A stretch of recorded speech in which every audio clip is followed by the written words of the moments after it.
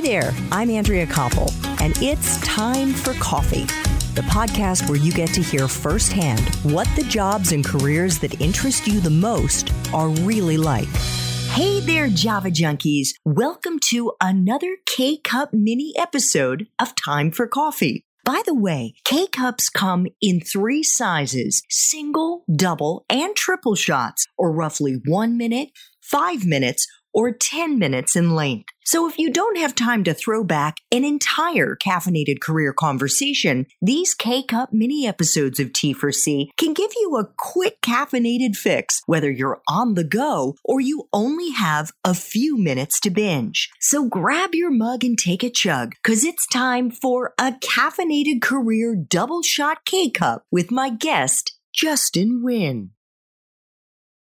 As I was preparing for this interview, I did spend a lot of time binging on episodes of Declassified College and really enjoyed the episodes. And I know, because I come from a media background myself, it takes a lot of time and effort to do the really careful editing that you do. And I think maybe it was just in one season, maybe it's been in more than one season, but that you've brought on multiple guests and kind of pulled clips from their interviews, highlighting what you see as being their most important points. Your tagline is something like another day, another cheat code. For those of our listeners who may not be familiar with cheat codes, what are they? Yeah, so when I was growing up, I played a lot of video games. And back in the day, and I say back in the day, but when I was growing up, pretty much every video game had cheat codes. And what cheat codes are is you would essentially type in a code or a series of letter button pressing and things like that. And then something would happen on the video game that would allow you to win easier. And the game that's notorious for this, and it's still sort of the same way today, is Grand Theft Auto.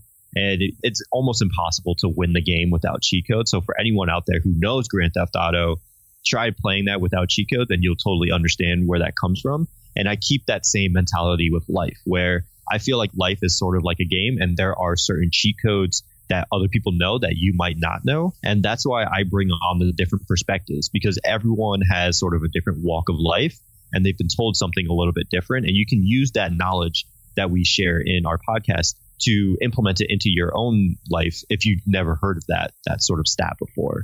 For instance, we've had on one of my good friends, Ben Fields, and he talked about how he basically was able to travel to like 20 or 30 countries while he was still in school by using the school's dime.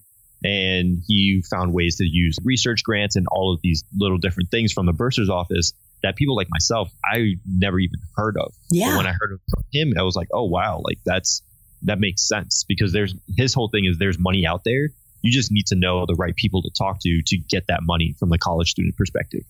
That is so cool. So he literally traveled to 20 countries and he didn't have to pay for it? Yeah, so he's an absolute rock star. So he had the whole sort of scheme down. He would go out and he would make sure that he would get a research grant to go travel to Asia or Europe or Africa or somewhere, wherever he wanted to go.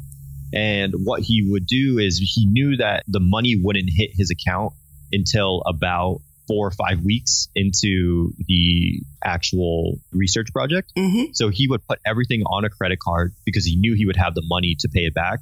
And the credit cards that he would get would have a 0 interest rate for like the first year. So he would be fine on the interest side.